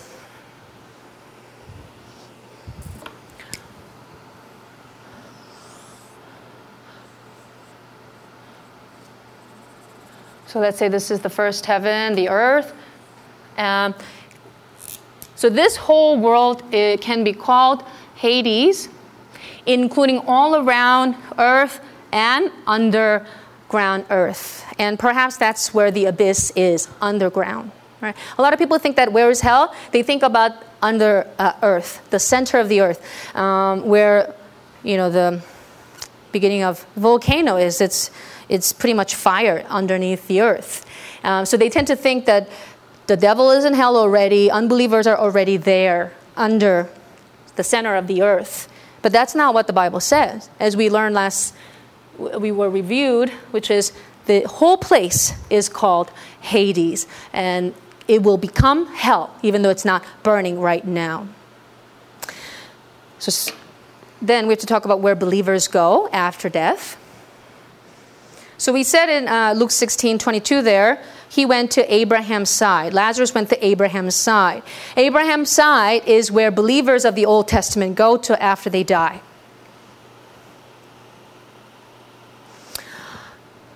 But in the New Testament, the word Abraham's side does not appear. We believers today don't go to Abraham's side after we died, because that's only for the Old Testament. In the New Testament, where do believers go? To paradise after they die. And paradise is a place where spirits of those who were saved by the blood of Jesus first go and wait for their resurrection. Well, everyone has to wait for resurrection. But before going to the Father's house, paradise is a waiting area. Before you go see the doctor, you wait at the reception. Or before you get your haircut, you wait in the lobby, the reception area. So the haircut place is the Father's house, and the lobby is paradise. So last week I didn't get to draw, but paradise, where is paradise? Paradise perhaps is part of the third heaven, not second heaven, but not in the entirety of the third heaven. Part of the third heaven, which is spiritual heaven, but it's separate. So in the Old Testament, it is called Abraham's side, or bosom, in the New King James Version. In the New Testament, it's paradise. So when Jesus died, the two spaces became one. It's considered as one. It's not separate. Abraham's side is not here, and then paradise is over there. It's just considered as one. So when Jesus died, he looked at the thief who said, "Jesus, please save me. I believe you're the Savior." Jesus said, "You'll be with me in paradise today." So with his death, it's called paradise. Right, so it's absorbed into one. However, we do need to distinguish the two because the order of resurrection is different for these people and these people, some of those people. Then you need to talk about unclean spirits. Unclean spirits are those spirits who left their bodies without having relationship with Jesus. Okay, they're unclean because they were not cleansed by the blood of Jesus. The blood of Jesus cleanses; it cleans. But they are unclean because they don't have the blood of Jesus because of sin. Right. So everyone who's alive today who doesn't believe is an unclean spirit. But we don't actually call them unclean spirit. We still call them soul because they have a chance, right? But they're born unclean. We were all born unclean at some point. At one point. But at some point, we accepted the blood of Jesus. We received the blood of Jesus. We washed away our sins by the blood of Jesus in our spirit while we're alive. But those, while they were alive, they didn't wash by the blood of Jesus. They stay unclean. They lose the flesh. Then they're called unclean spirit. Okay? Or demons. But unclean spirit is more technically correct. I mean, that's what it is. Just say unclean spirit and it is what it is. Unclean spirits remain in Hades. They don't go to hell. They remain here on earth. Jesus said in John 13:8 to Peter, when Peter said, "You shall never wash my feet," Jesus said, "Unless I wash you, you have no part with me." No part, meaning no relationship. So the way we have relationship with Jesus is through his blood. So when we receive his blood, we have relationship. We call him Savior, my King Savior, right? And he's our Father. So the blood brings us into relationship with Jesus, with God. Without blood, we have no relationship. So then Matthew 12:43 says, the Spirit goes from places to places looking for rest, but they do not find rest. And of course, you can talk about the lifespan on earth. On earth is 120 years. Okay, so lifespan. How long can anyone stay in the world for, either in flesh or out of flesh? For 120 years. Okay, so if you live for 120 years and you die, you go to express lane, easy pass to the abyss. Okay, because it's not hell yet. So you go there. If you die at the age of 100, as an unbeliever lives for 20 years on earth as unclean spirit, and then he's tossed into the abyss. If the unbeliever dies at the age of 1 as a baby, even a baby, if it's not cleansed through the mother's faith, in that sense, spiritually connected, then the spirit is unclean spirit around for 119 years. So 120 years is how long anyone can remain on earth, either in flesh or in spirit. So the unclean spirits who remain on earth before they're thrown into the abyss will go from places to places seeking rest. Not places, but bodies, men. Okay? So the reason why we need to preach to our families, just bluntly why, is to save them, number one. And number two, if we don't save them, their unclean spirits are enemies. Your relationship with your family member ends as soon the moment they stop breathing. That's it. So, and if you're not so sure where they went, then don't even think about it. Because in the case they went to heaven, they went to paradise, they're not going to get insulted if you say, you get out, you unclean spirit of my uncle. They're not going to be in paradise. What did you say? They're not going to do that. But in case there's unclean spirit, then you need to insult them and drive them out in the name of Yeshua. No, that's it. So while they're alive, you try. But once they're dead, that's it. So we need to try to save them. Therefore, the last part is resurrection.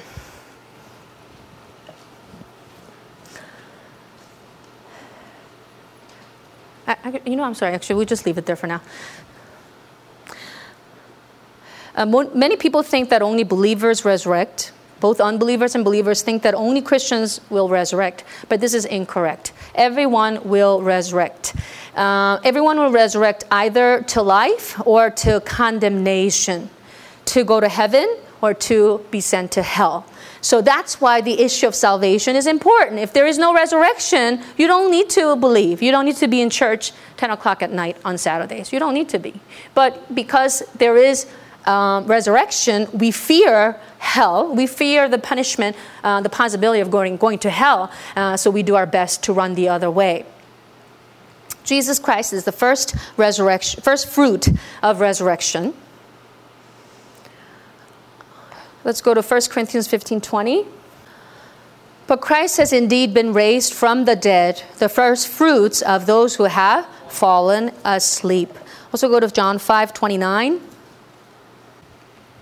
The latter part of that verse, those who have done good will rise to live, and those who have done evil will rise to be condemned. These are good passages to show for resurrection, that everyone resurrects, both good and the evil. So Jesus Christ is the first fruit of resurrection. He is the first sample. So he showed he as a sample showed to his disciples what it's like to be resurrected. That by coming and saying, do you have anything to eat? And you can say, Jesus is always eating. Why is he always looking for food? The reason why he was asking for food was to show them what it was like to live in the spiritual body. That it's like a real body. That he was eating, touching, feeling. Not that we're going to go to heaven and eat fish. We're not going to eat in heaven. We don't need to eat or drink in heaven because those are things, matters of the world, of the flesh. However, Jesus asked for food to show them that it is real body. So it's a spiritual body. It's a body that they can touch and see and feel. So Jesus, when he died and rose, he died with the same body and he rose with the same body. Nothing changed about him. Okay, so his body that has Zoe in it died, But that's why in Hebrews it says he tasted death. It was only for 3 days, not even 3 days, just brief, a moment. And then he rose. It's the same body. But our resurrection, on the other hand, that's waiting for us, is not this flesh, but it's our spirit that will become the body. Okay? So everyone will resurrect in the end.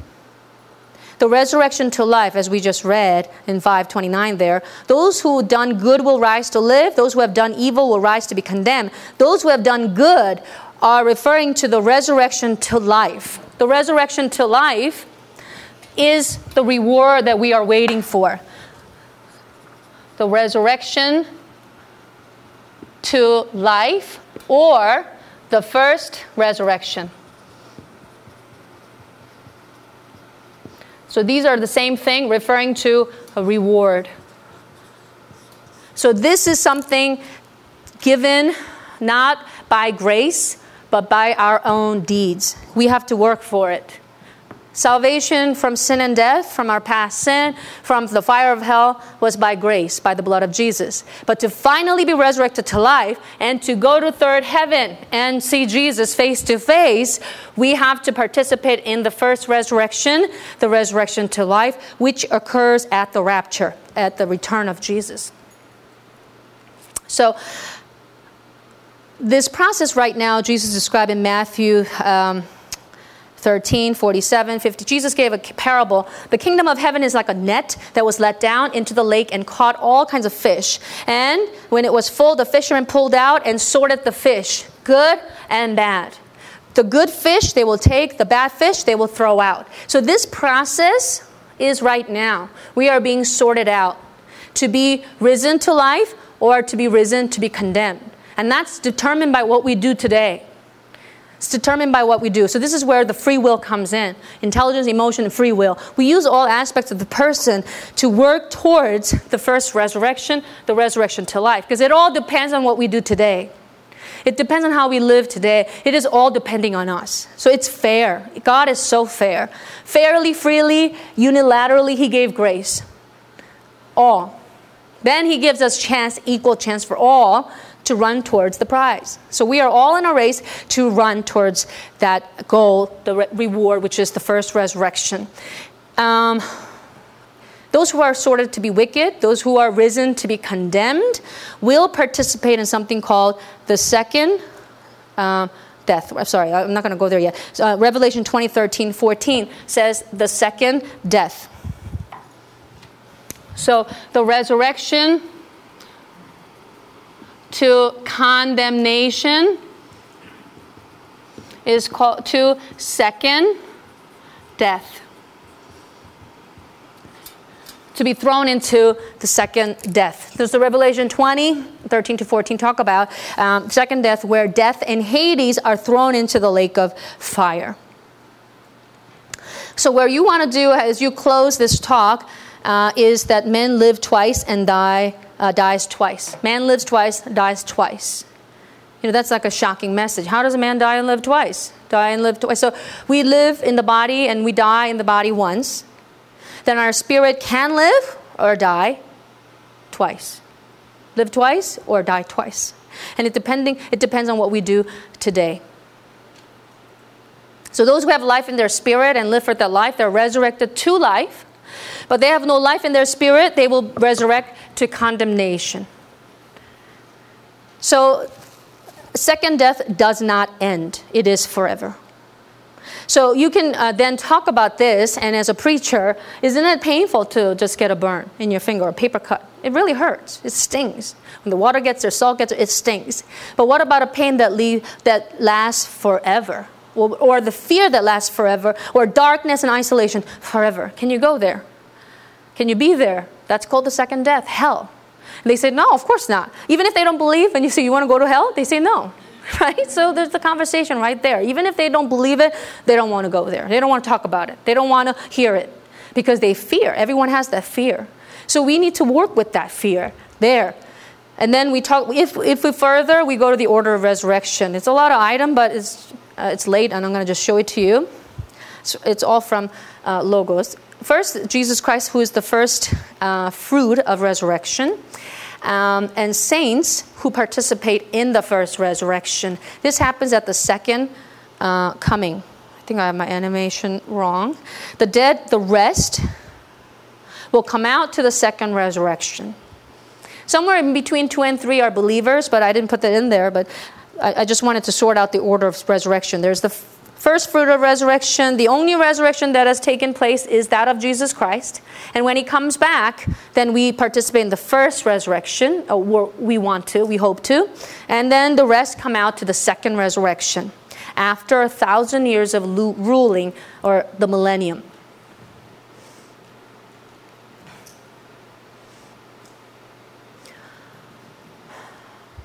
If you don't have time, you can take pictures of that. That's what Europeans do. That's what I learned. You can take your phone and take a picture if you don't want to write the whole thing.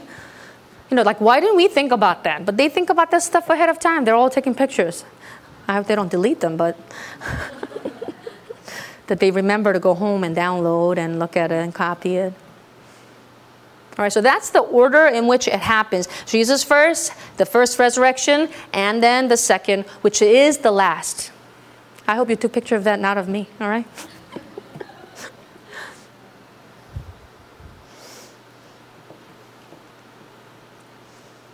Okay? Then where they go after that is the location, destination. Where do they go after they're resurrected?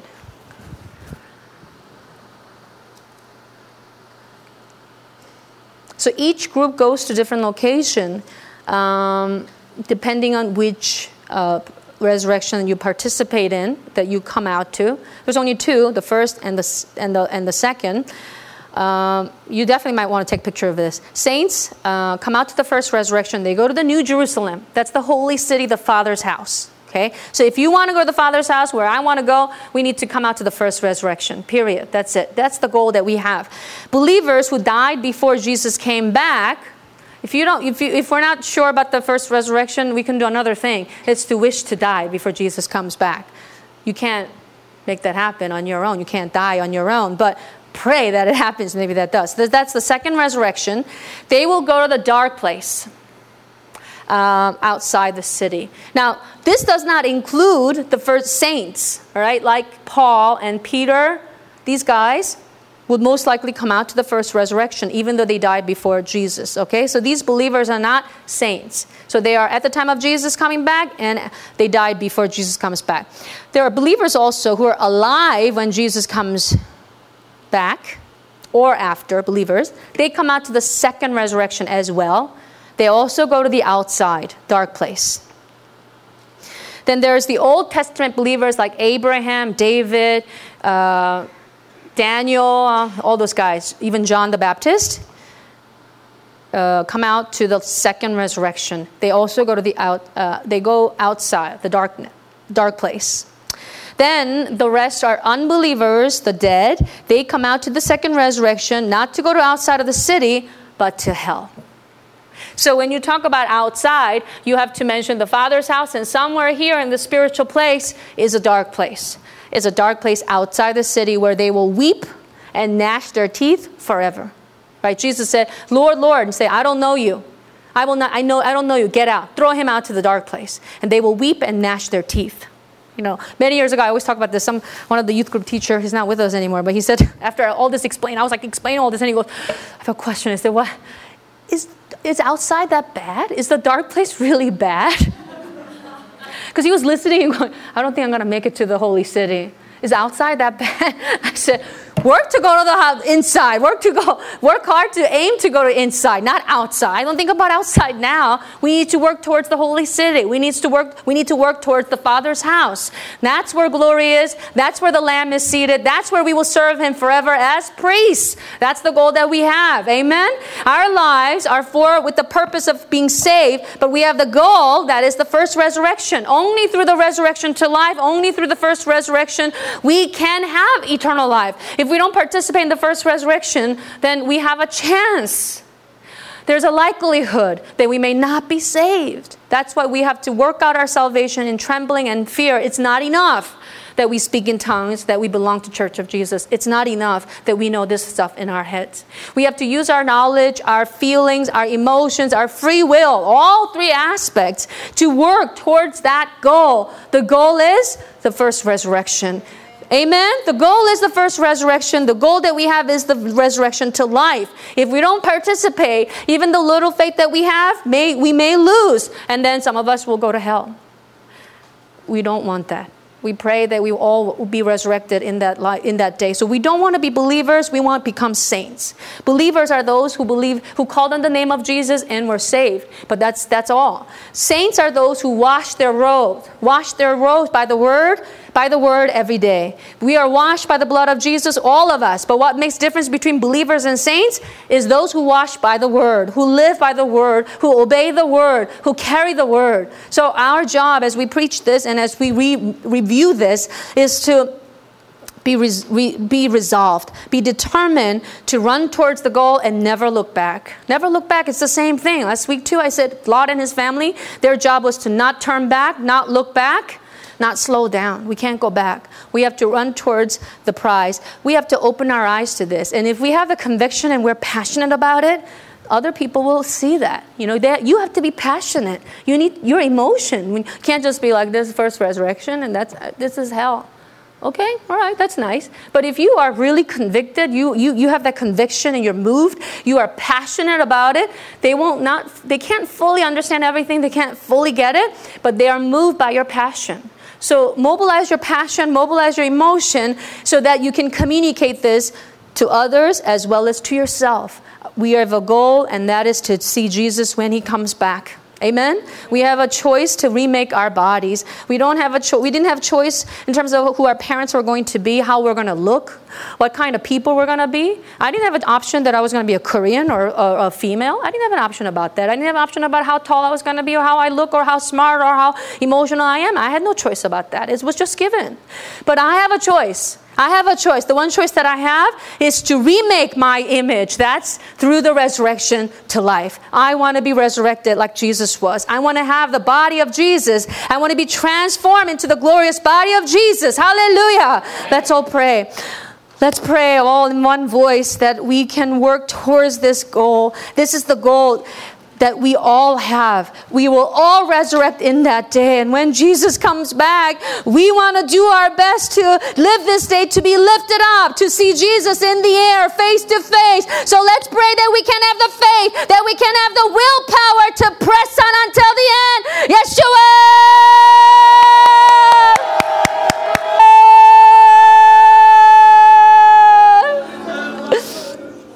Yeshua, our Lord, our Father in heaven, we thank you for your precious blood. And we thank you for including us in this great plan of yours. We thank you for the chance you have given us to live with you and to live like you forever. We thank you for the life you have given us through your blood. We pray that as we were reminded tonight to live by the word, obey your command and follow you until the end. Our desire is to be where you are, to be with you forever. And it is to see your face when you come back to the air. Until that day comes, Father, no matter how difficult it gets, let us not give up. Let us not turn back. Let us not slow down. Help us to press on towards the goal, which is to be transformed into glorious bodies like that of yours, and to dwell in your house, to serve you face to face in that place. Father, give us strength and the faith that we need to press on. Help us to live by the life that is in your word. Help us to speak these words and to share life through these words. Help us to hold on to this life and never give it away, never lose it. As we are reminded of this great great truth. Help us to go out and share. Send us souls, Father. Send us souls so we may share this truth with them, so they too can be saved from this fire, from this burning hell, so that we can all be there in that day. We pray that through this sharing tonight, that you alone be glorified, for you alone truly deserve all praise and all honor and all glory. And we love you, Father. In your name, Yeshua, we pray. Amen.